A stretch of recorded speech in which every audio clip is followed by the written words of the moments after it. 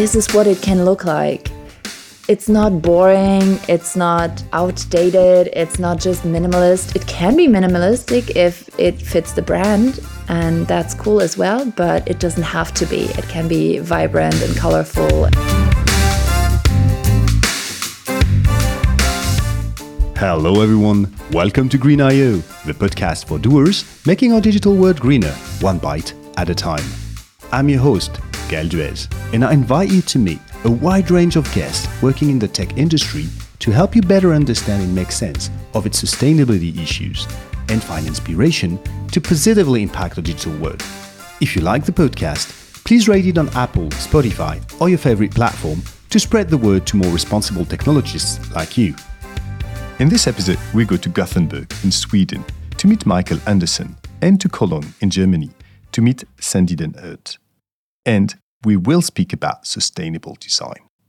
But let me start with a confidence. We, and by we, I mean the tech folks, whether we are developer, ops, DevOps, data engineer, etc. We have it pretty easy when it comes to IT sustainability. Okay. I'll hear you from now, screaming from where you are. Are you insane, Gail? With none of the big cloud providers being fully transparent on their greenhouse gas emissions, the lack of open data and common standards, and the challenge of water and biodiversity where almost everything has to be built, and the best practices for green coding not being agreed upon within our industry, hello energy consumption of networks. Oh, I forgot to mention the maze of measurement tools. Okay. You're right, that's not easy. But still, it's less hard than for product folks, whether you think about product owners, product managers, UX or UI designers, research ops, etc. Why? Because most of the time we are aligned with our CFO. Green ops equal FinOps. And better code usually equals less maintenance and, for web developers, better web performance. But when you try to implement sustainable design, where it all starts and actually where the impact on reducing the environment footprint is the biggest, you are quite often challenged by business. This catch-all term refers to sometimes sales, marketing, business developers, or guardians of the P&L. Not that they don't care about sustainability, they do most often, quite a lot. But they are focused on the bottom line and fed by self-proclaimed communication or marketing gurus with statements like video is everything or the message is the message, etc., etc. In September last year, we had a superb episode with Anne Faubry and Tom Jarrett called Sustainable Design from the Trenches, where they highlighted that this opposition was a myth. I've been wanting to go back on the front line for a while to see how things have evolved, and I'm happy to do it today with two guests who are tooling designers and developers in digital sustainability. Michael, a seasoned web developer, is the founder of Sustainable WWW, a community actively promoting a more sustainable and environmentally friendly internet with resources, wiki, and blog articles. He has recently published his first book, Sustainable Web Design in 20 Lessons. Sandy is an experienced designer and a fellow podcaster. She has launched last year the Green the Web podcast and has recently opened comprehensive online courses on green UX and UI design. On top of it, she is also an active member of the Sustainable UX community. Welcome, both of you. Thanks a lot for joining Green.io today. Hi, very happy to be here. Yeah, I'm happy too. It's an honor. Same-wise. So I'd like to start with my regular question, I would say, to both of you, which is, how did you become interested in sustainability in the first place, and most maybe specifically the sustainability of our digital sector? Sandy, you want to share some thought on it? Of course, sure. Well, I can definitely remember it very well. And I was already in my private sphere more sustainable in what I wear, what I buy, and how I behave and stuff like that. And I was doing a lot of volunteer work, and I was freelancing for or at an agency at that time, and they had a meetup coming up, and they said, hey, why don't you want to talk about sustainable web design in this meetup? And I was like, sure. And I was thinking only about the social aspects of sustainability in web design and about accessibility and hypocrisy and like the social justice in design and stuff. And I was going deeper into that. And then at some point, I found the topic of ecologically sustainable design. I think probably either Tom Greenwood or Tim Frick, one of the first ones that I stumbled up on. And I was like, what? Why does no one talk about that? Or very few people talking about this? Why have I never heard of it before? And it was truly a aha moment for me. And I went deep, deep, deep into it. It was around Christmas time. And usually I take off of work during Christmas and New Year's Eve and stuff like that. But I absolutely took every single minute to try to find more information about the topic for this meetup, and loved it since then. Well, that's super interesting. So a meetup, an invitation to a meetup was a key. Yeah. So you just have to invite someone, and sometimes it triggers a chain reaction, a very positively chain reaction. That's super cool. But what I also like with what you shared is that opposite to quite a lot of people I've met, and I have to admit, starting with me, you went the other way on the sustainability journey. I hear a lot of people, the majority of the people I've met, they start with the environmental consciousness. We need to take care of the planet, take care of human or actually all living forms on the planet.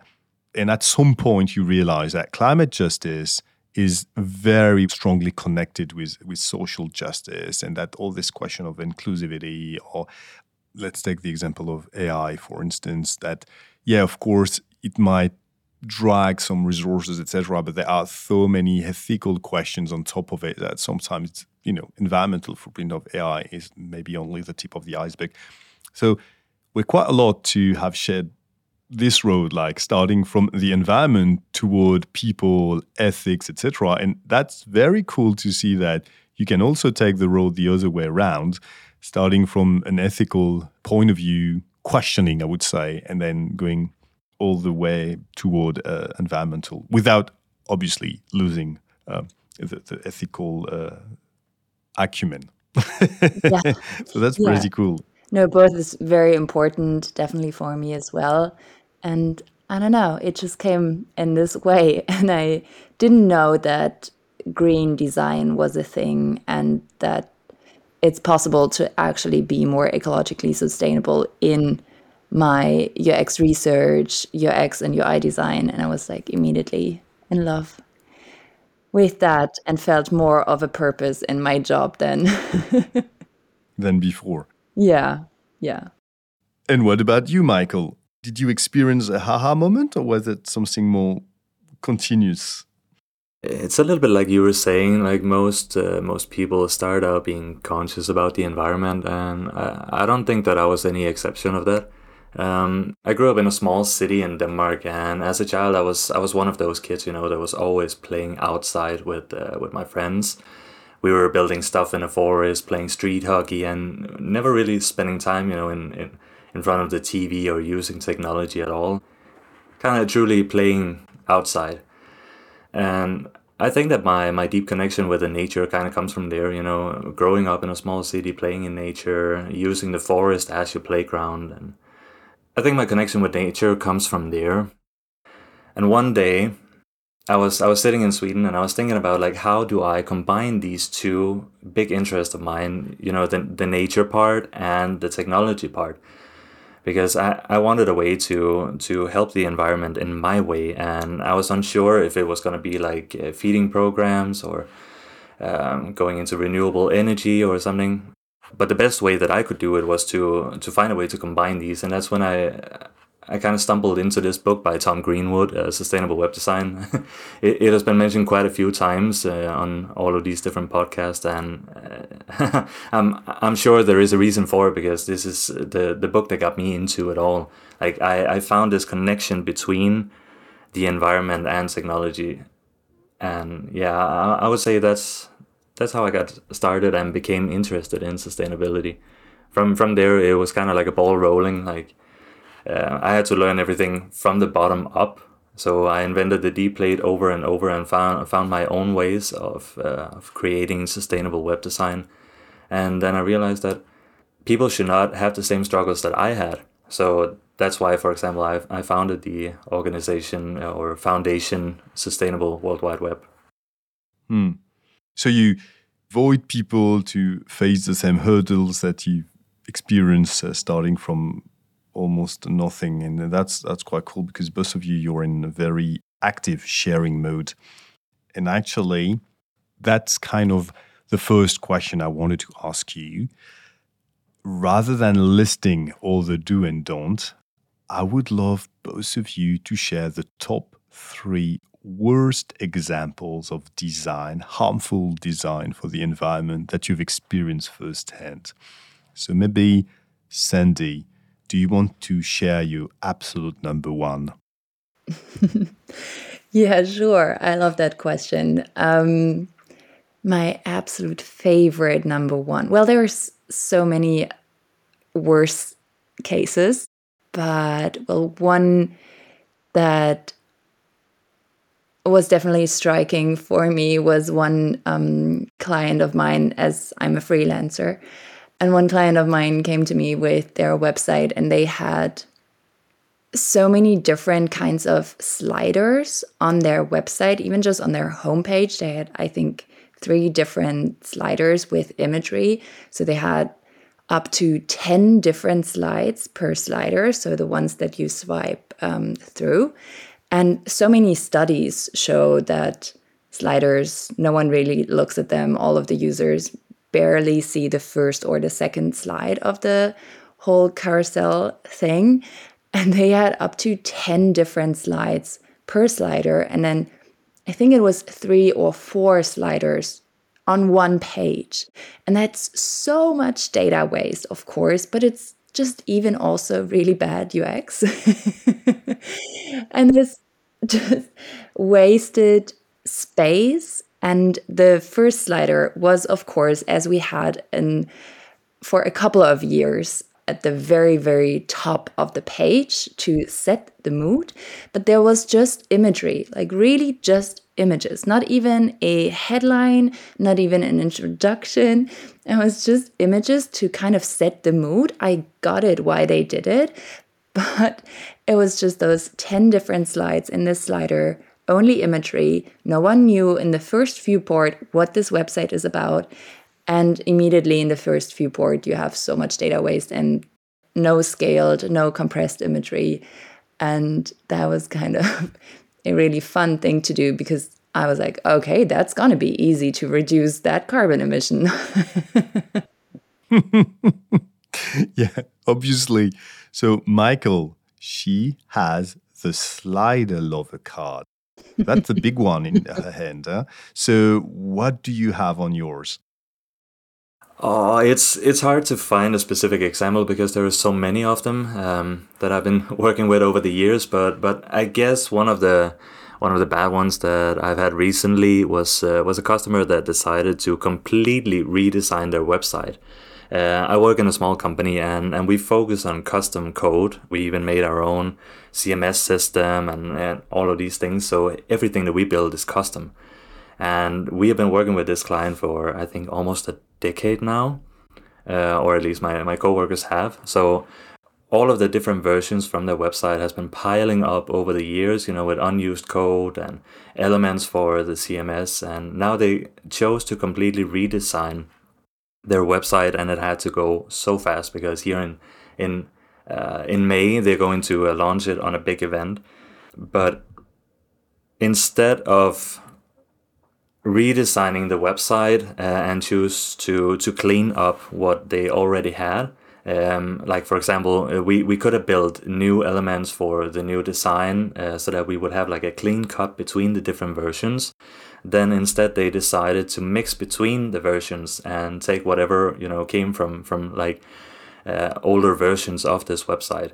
So the end product was that we had a completely new design, but now all of a sudden the code base was mixed between versions going almost 10 years back, and now we have no idea like which elements are actually being used. So we have so much unused code in this project and no way to really figure out how to get rid of it. Multi-versioned blended website. Yeah, pretty hard to maintain. I guess pretty heavy to load. So that's a good one. Sandy, you've got a number 2 that you'd like to share? Yeah, I bet I won't be able to top that one. That's a nightmare, That isn't sounds it? very heavy. But another example that I'm thinking of is, well, there's several websites that I've seen this with and from clients and not clients of mine that have so many animations and interactions that it's already just too much, way too much. And you just come onto the website or application and then you scroll through, and you know those websites where content like text and imagery and all kinds of other things are coming in from the sides, from left, from right, from up, from down, and everything seems to be moving. And then you have parallax effects, and then you have other things that are carousels that are auto moving, and all kinds of things that are shifting and shaping.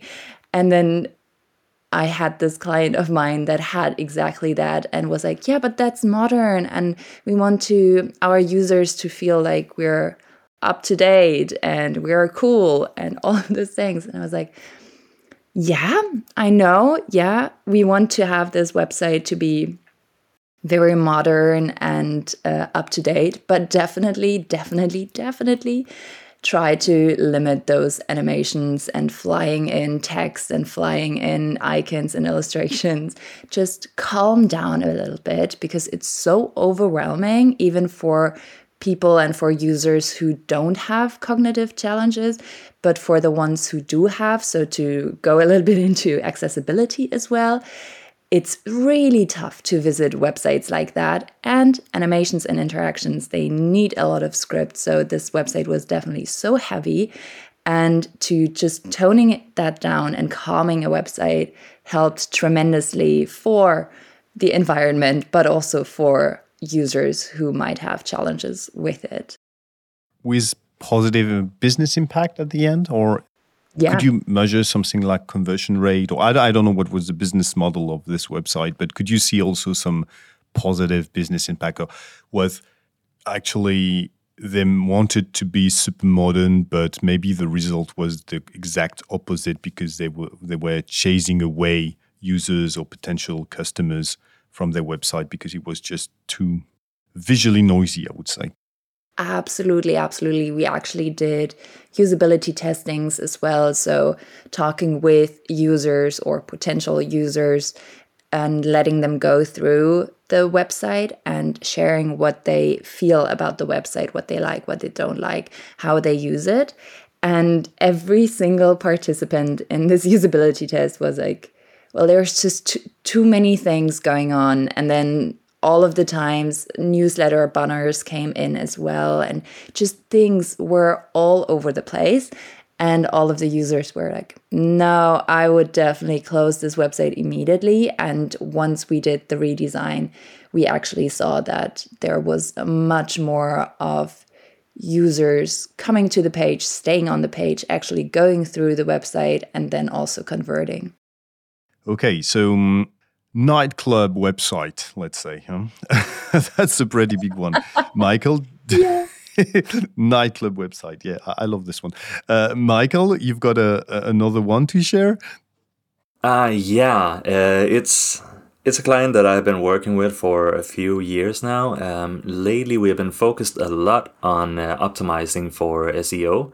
And that means that I have finally been able to go through the website and optimize in any way possible. You know, like optimize images, style sheets, like everything I could come across.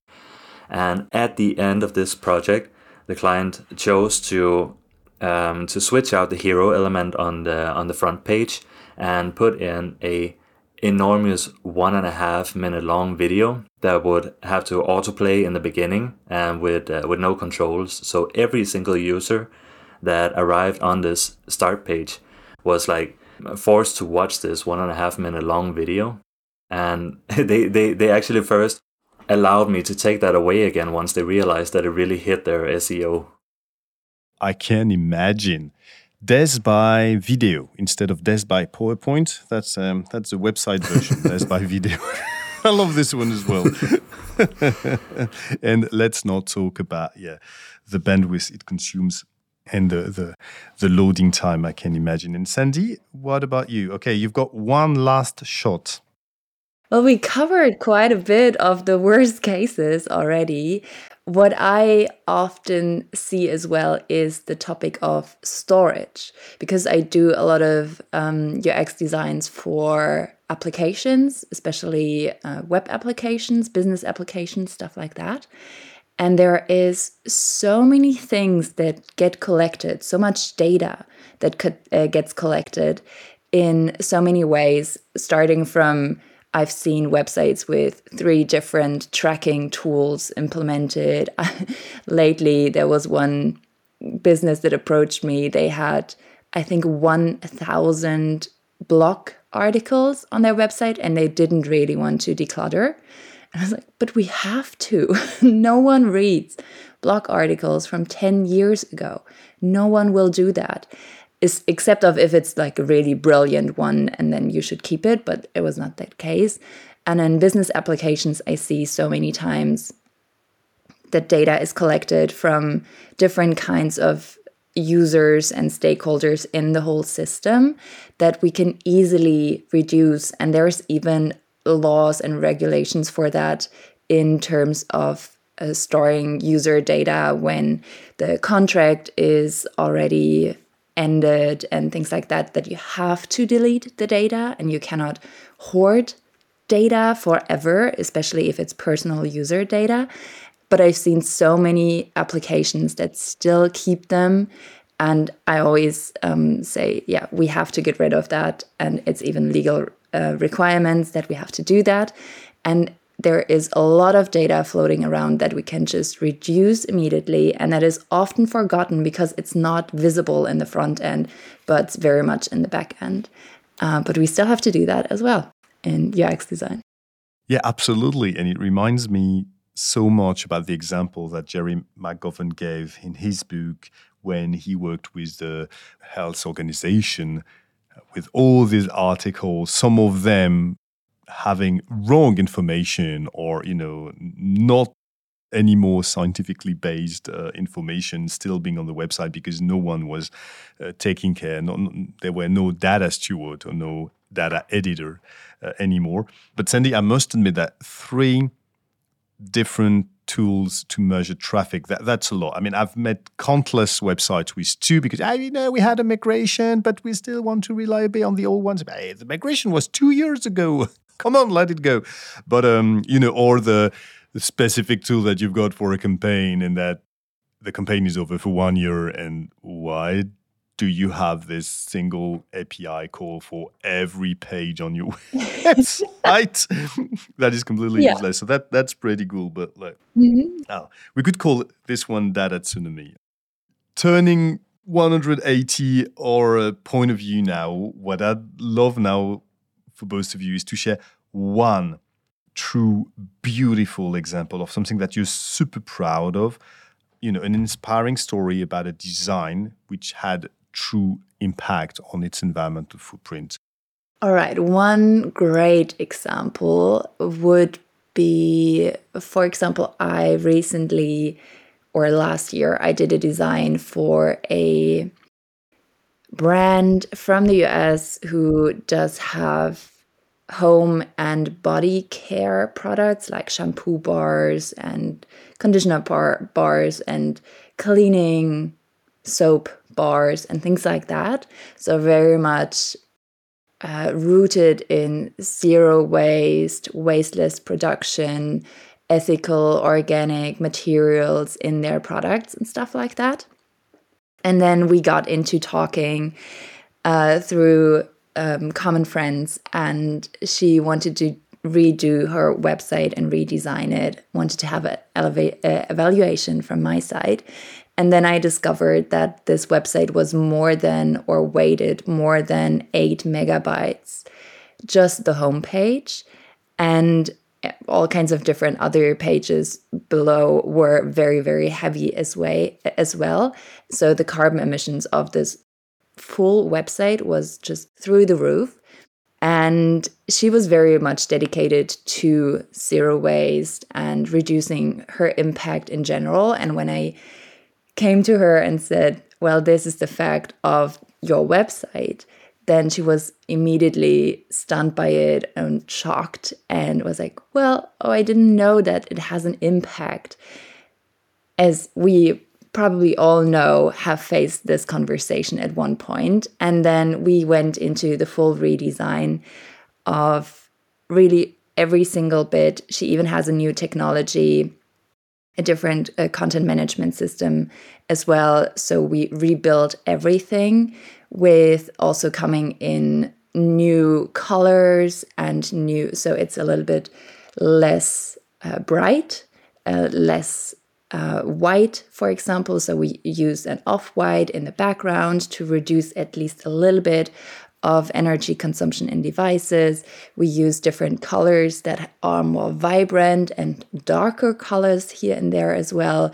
We use a lot less data heavy elements, whether that's imagery or videos. If they are introduced or implemented, they have actually a purpose and are there for better usability and finding the best product possible for the user, but also really thinking again about the user journeys, because every single click means more data consumption, means more carbon emissions. So really thinking about what are the best ways to guide a user through this website without having to go back and forth, back and forth, back and forth. Plus, there are so many cool assets in there that are about greener delivery, so green shipping or donations made with every single purchase, as well as having little communication snippets of, if you buy this shampoo bar, you will reduce 6 plastic bottles. So you will eliminate 6 plastic bottles that you would have to buy if you don't use this shampoo bar. Things like that, like those small changes that also educate the user in a very gentle and loving way of, yes, this is a good step for you as a user to also contribute to a positive change for the environment. And just all kinds of little bits and pieces we put into this website that I really love, caring more about also the ethical and organic parts of the products. It even has a choice with at least a couple of products to get it with packaging or without packaging, so even reducing more of materials. So there's many, many things in there that I actually love and enjoy with this project. It seems that consistency was key here. Like your client was ready into this sustainability mindset. And about just a side question about the colors, because I've read a lot of debate about dark mode versus, not that many scientific studies are backing it, but we do have some, but in specific context and the colors, etc. What is your stand on it? Well, I do think that whatever choice we make, even if it's just a small contribution, I would like to consider it. And I know there's not enough studies and like really diverse studies about color and its effect on energy and battery life and consumption. But I see a couple of studies and discussions around that reducing the brightness of colors does help for OLED displays at least. So, for example, I started to use less bright white as background colors and just a little bit of more toned down off-white does help at least a little bit if I do it in every single website, and especially in business applications that are used for full days, every single day of a week for hundreds of employees. And just thinking about how can we scale it up. It doesn't all have to be in dark mode, especially that's not accessible for every single person out there. But just trying to find more ways of implementing colors in a creative way that might use a little bit less brightness, at least for OLED displays. And what about you, Michael? What will be your most inspiring use case that you'd like to share? First of all, I would like to say, Sandy, that's a very inspiring customer you have been working with there. I wish I had customers like that.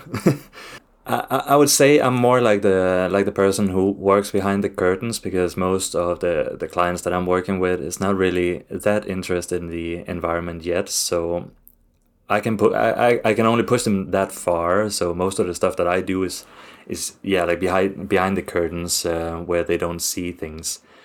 But I guess the story I would like to share was one of our big clients that we've been working with for many years. They finally decided to optimize their website because they were focusing on SEO, and that gave me the opportunity to go in and focus on image optimization. I was, for example, making it so that if they were adding images into like a card list element, where the images would have like somewhat a fixed size, then on the back end I would automatically resize these images and convert them to WebP, so that even though they were uploading images on like 2 to 3 megabyte, it would automatically scale down and create like an optimized version. I was also doing stuff like removing jQuery and going directly into plain JavaScript, and we were moving the whole website to a green host located in Sweden, which is known for having more renewable energy. We were simplifying the code base, the CSS, like removing code that was duplicated. So, for example, in CSS, it's very easy to write styling that is overriding each other and goes again and again from element to element. So these were some of the things that we were focusing on. We were also optimizing fonts and trying in as many places as possible to put in system fonts, because that would reduce the data that each user would have to load. And of course also do stuff like reduce animations and only use them in places where they would actually improve the understanding of what was happening. Well, Michael, you are an amazing guest, because that was my next question for both of you. What can you do on your own without asking the permission to no one? And you know, that kind of a debate that I hear quite a lot between developers or designers.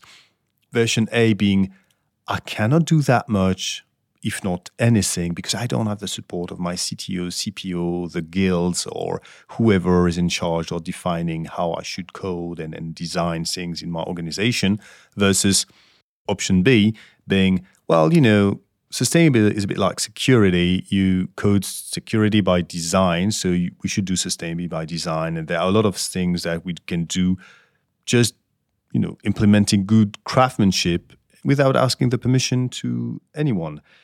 And obviously, you listed quite a lot of examples, as you say, according you working behind the curtains, that things that you've done without needing your customers' approval. So thanks a lot, because that was really something that this fine line, depending on the context, is really something that I believe is at the core of the thinking of many people wanting to do things in a more sustainable way. And Sandy, do you want to add something? What would be like the top actions, the top ideas that someone should implement as a good craftsman without asking the permission to anyone, you know, being in stealth mode, I would say? Well, first of all, I absolutely agree that we can do so many things already without anyone else noticing. That is coming to more green design and ecological sustainability. Well, I always find, or what I struggled with most in the very beginning, was that I felt like I can only design very minimalist websites now and applications and online shops, and I have to reduce everything, and I cannot implement anything that's beautiful and colorful and with images or anything that's nice. And I absolutely found that that's not true at all. I can still be very creative as a designer, even with ecologically sustainable design. I always think that I can even be more creative because I stopped from just thinking about this full width image on top of a page, but actually thought in different ways of how can I make this aesthetically pleasing, user friendly, and green. So probably the first things that I changed without anyone noticing that it is changed is the use of images, of having even the permission slip to not use any images at all if they don't fit the brand or the purpose or the content, of using images differently in a more, just blurring image edges or cutting off image edges, and really using them with a purpose and not just for, hey, here's everything that I found in the database of this brand. The second would probably be the use of text and fonts and all of what comes with that, and even designing with fonts and designing with text is a really cool way of reducing data if it eliminates other data-heavy components such as videos or images. Plus, definitely a cool thing that I love is what we already talked about, colors, and of trying to find new ways of selecting different kinds of colors that I haven't thought about before, that they actually do have an impact, even though it might be smaller than imagery, but it can still have. So those are things that no one realizes that I'm actually doing them. And just being a good UX designer helps a lot as well, because then you think about the user journeys throughout every single website, application, or online shop, and not complicating digital products is a very huge part in also greening the web, because every single click counts. So really reducing that and just saying, hey, we're just doing good UX is very helpful as well. Yeah, absolutely. Perfection is reached when there is nothing less to remove, not to add. And it reminds me the statement that you can do beautiful things in a sustainable way. It really reminds me the work, but I guess Nick Lewis' work on the low carbon repository, this list of I think it's a great initiative because it highlights that you can design beautiful websites straight to the point, etc., in a very environmentally friendly way. So I really love his work, and I think it's a great source of inspiration. Like especially when you talk with a user, or even more important, a customer or a client. And now going the opposite way, what are the actions that you believe you cannot really take without the support of your boss or some kind of support within your organization? When and where do you need help as a designer or a web developer? I guess when dealing with the website design, that is like some of the major changes that you can do is definitely something you would have to take up with the client first. Like what Sandy mentioned, if you get a permission slip to actually remove images from the website or web page, or if you decide to start out with a dark mode design and let the user switch over to a light mode, like all of these implementations is definitely something you would that I think you would have to run by the client to hear what they think first. And how would you convince them, or try to convince them? I would definitely do it a bit like Tom Greenwood says, like don't focus so much on the environmental side, since most companies focus on the bottom line and the SEO. So try to find like a combination between the two. Of course, it's okay to mention for them that you're doing something great for the environment and all of this, but I don't think that it should be the selling point of it. I can't remember if it was Tom or if it was Jerry McGovern that once said that all of these sustainable implementations shouldn't even have to be mentioned. It should be something that just comes natural to us as web designers and developers. I reckon it was Tom, but sorry, Jerry, if I got this one wrong. And Sandy, what would be the actions where you truly believe that this cannot be done on your own? a couple of things cannot be done if you're in a very big corporate environment where there's a huge universe of digital products and you really want to shift all of them. Then you just have to talk with colleagues and with business about actually introducing a more data reduced, but also environmentally positive design throughout all of digital products. So that's about the sheer amount of digital products that there could be in a corporate environment. But also, what I usually do or love to do is designing or creating non-human personas, really talking about environmental stakeholders that we affect in a negative way with our digital products, but also can affect in a positive way. So really thinking about nature, about certain ecosystems, about animals, about oceans, rivers, and all kinds of things that we have an impact on. I can do that for myself just to center myself more into the environmental aspect in my work. But of course, if I do that with the client or with the company and really all centering on environmental stakeholders and non-human personas does help a lot.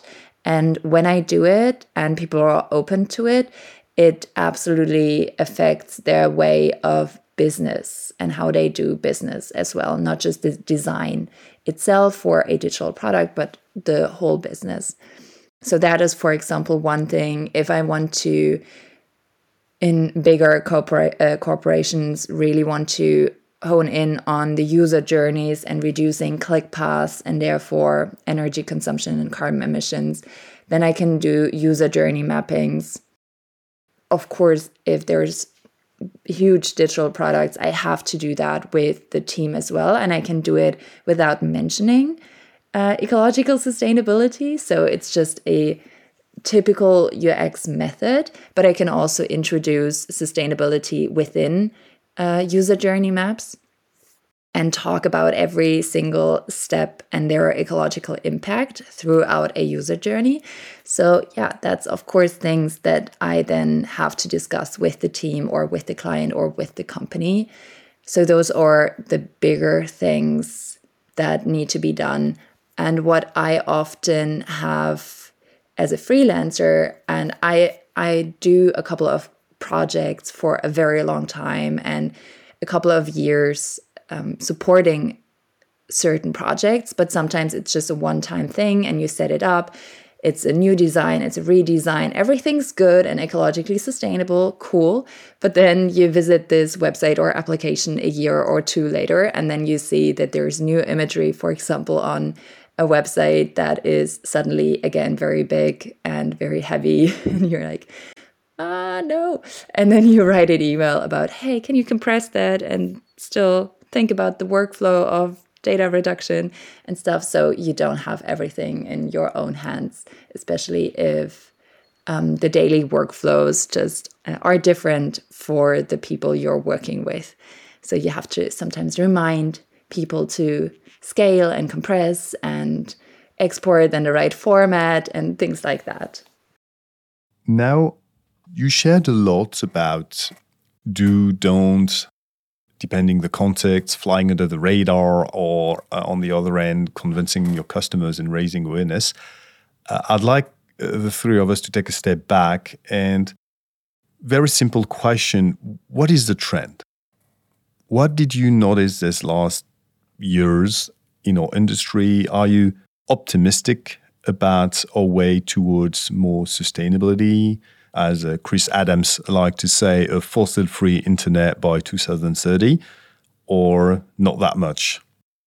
Over the years, I've seen many trends, but honestly, most of them has been for the worse. What I mean is that like we see more and more of these heavy images, videos, unused code, power-hungry themes, and such on websites. And like whenever I personally have talked to people about this, I've heard comments such as, it doesn't really matter because, the internet is so fast, so 200 kilobyte image or a 2.5 megabyte image, it doesn't really matter.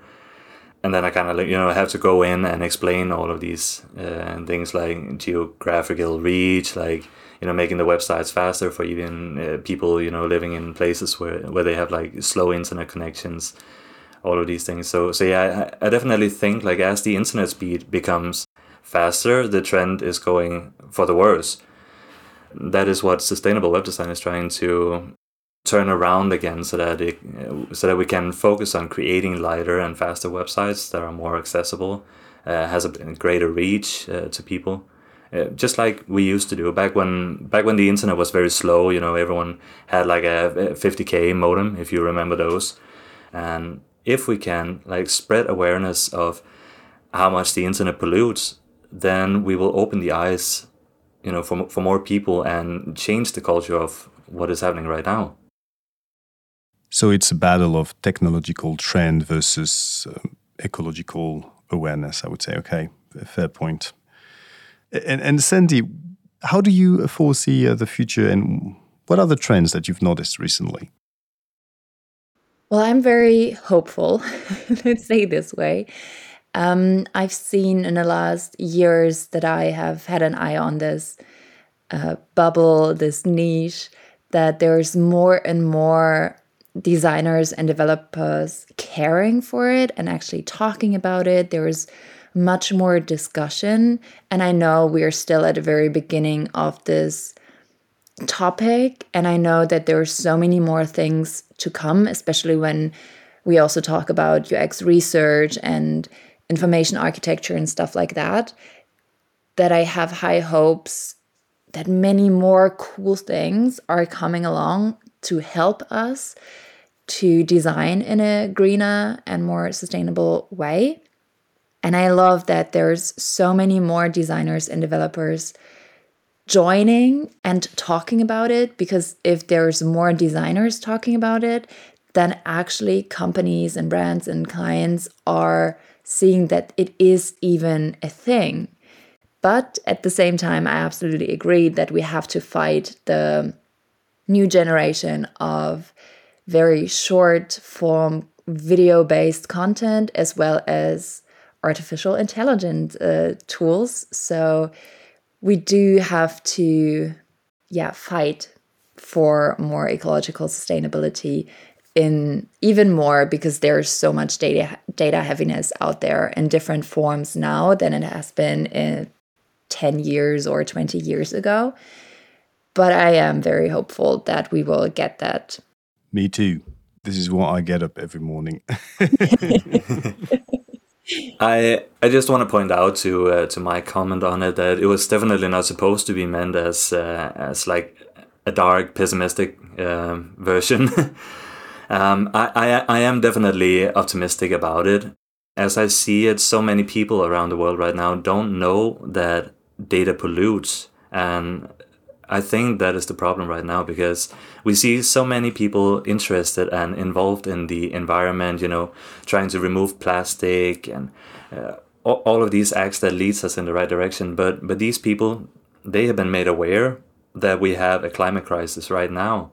But so many people still don't know that every single kilobyte or megabyte pollutes because of electricity consumptions and devices being built, like all of these things that both Tom and Jerry McGovern talks about. Well, what I was trying to explain with my comment is that we need to talk about the problem and make more people aware, even people outside of web design and web development. Like even the regular website owner needs to be aware of this, because we all have a responsibility in this. Like the data we pollute is the data that we need to maintain and remove once it's no longer valid. Yeah, absolutely. You're right.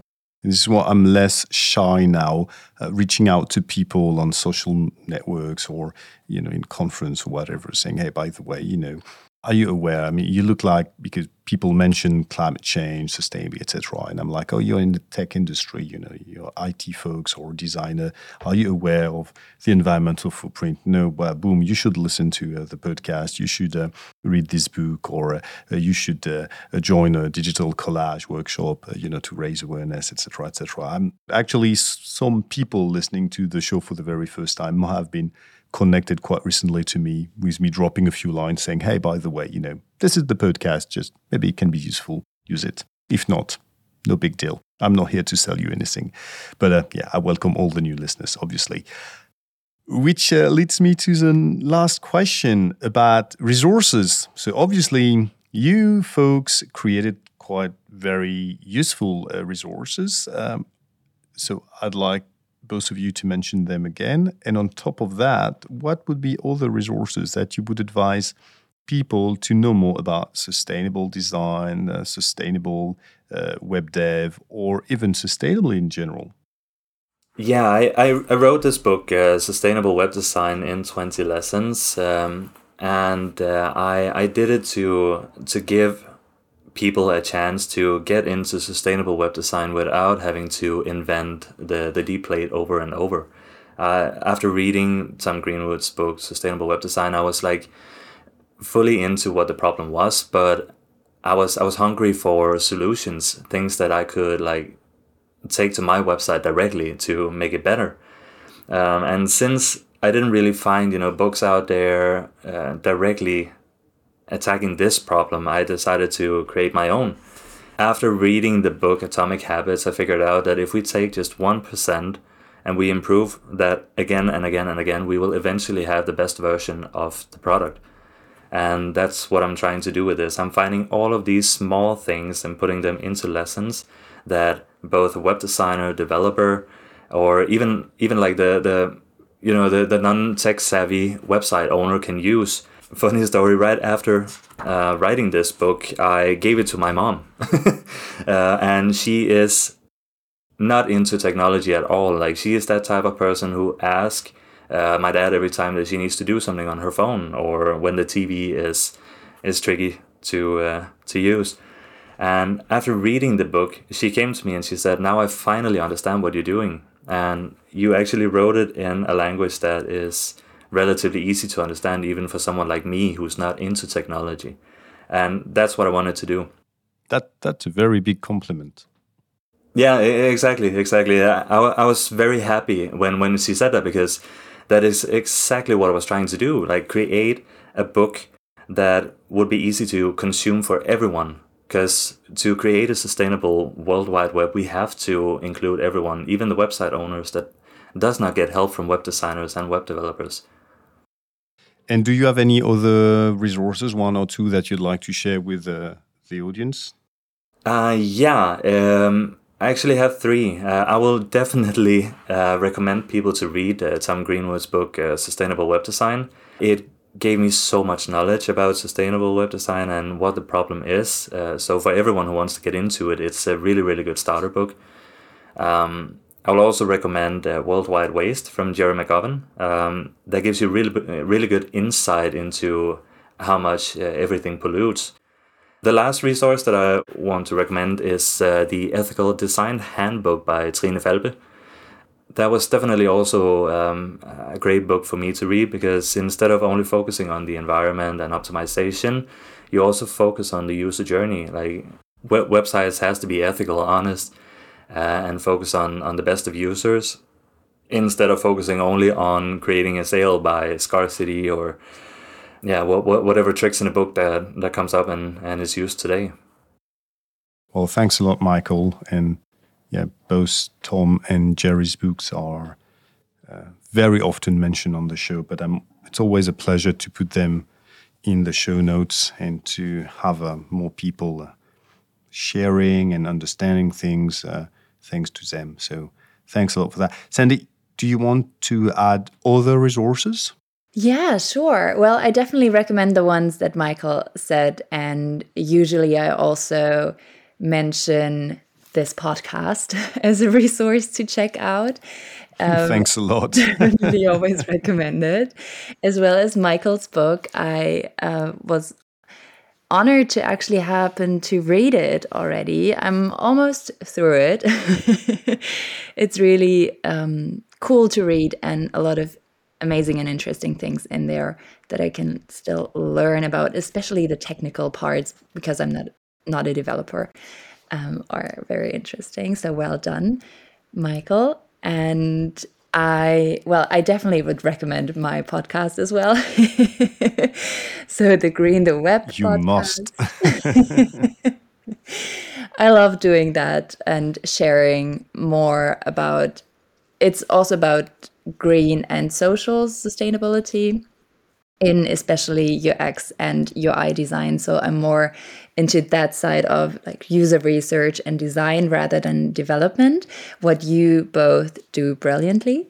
And I really like the sentence that Michael mentioned earlier about hungry for solutions, which is why I do also a lot of, or share a lot of solutions and things for others to have an easier entrance into the topic of it. So I do have on my website also linked templates, for example, for non-human personas or for user journey mappings.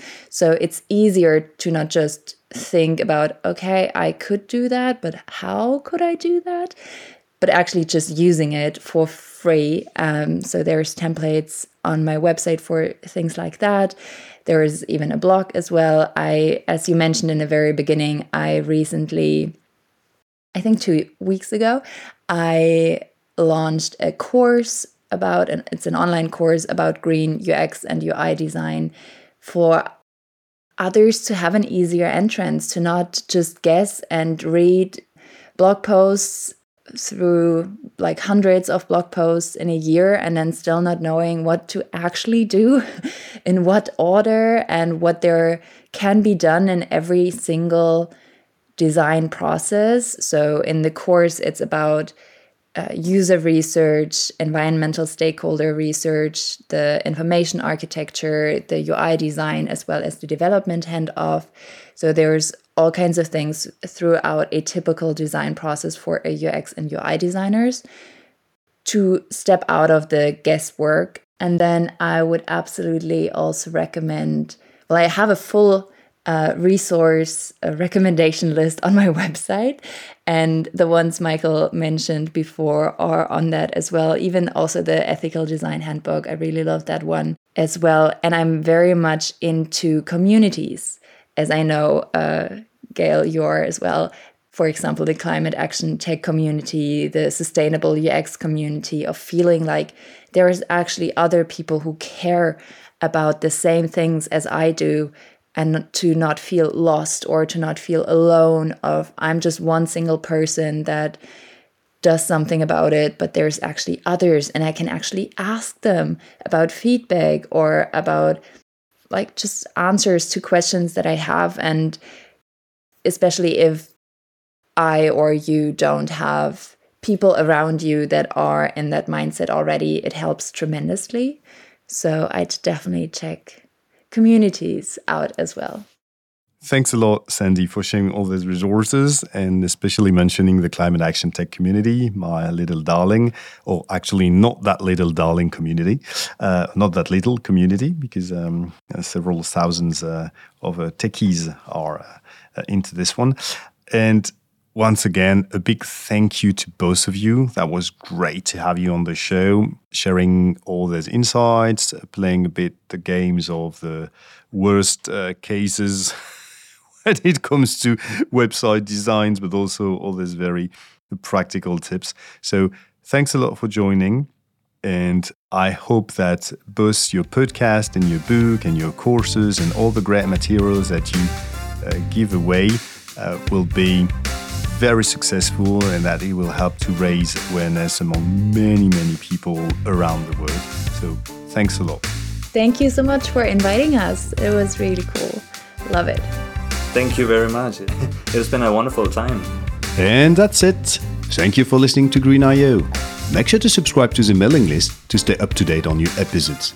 If you enjoyed this one, feel free to share it on social media or with any friends or colleagues who could benefit from it. As a non-profit podcast, we rely on you to spread the word. Last but not the least, if you know someone who would make a great guest, please send them my way so that we can make our digital world greener one bite at a time.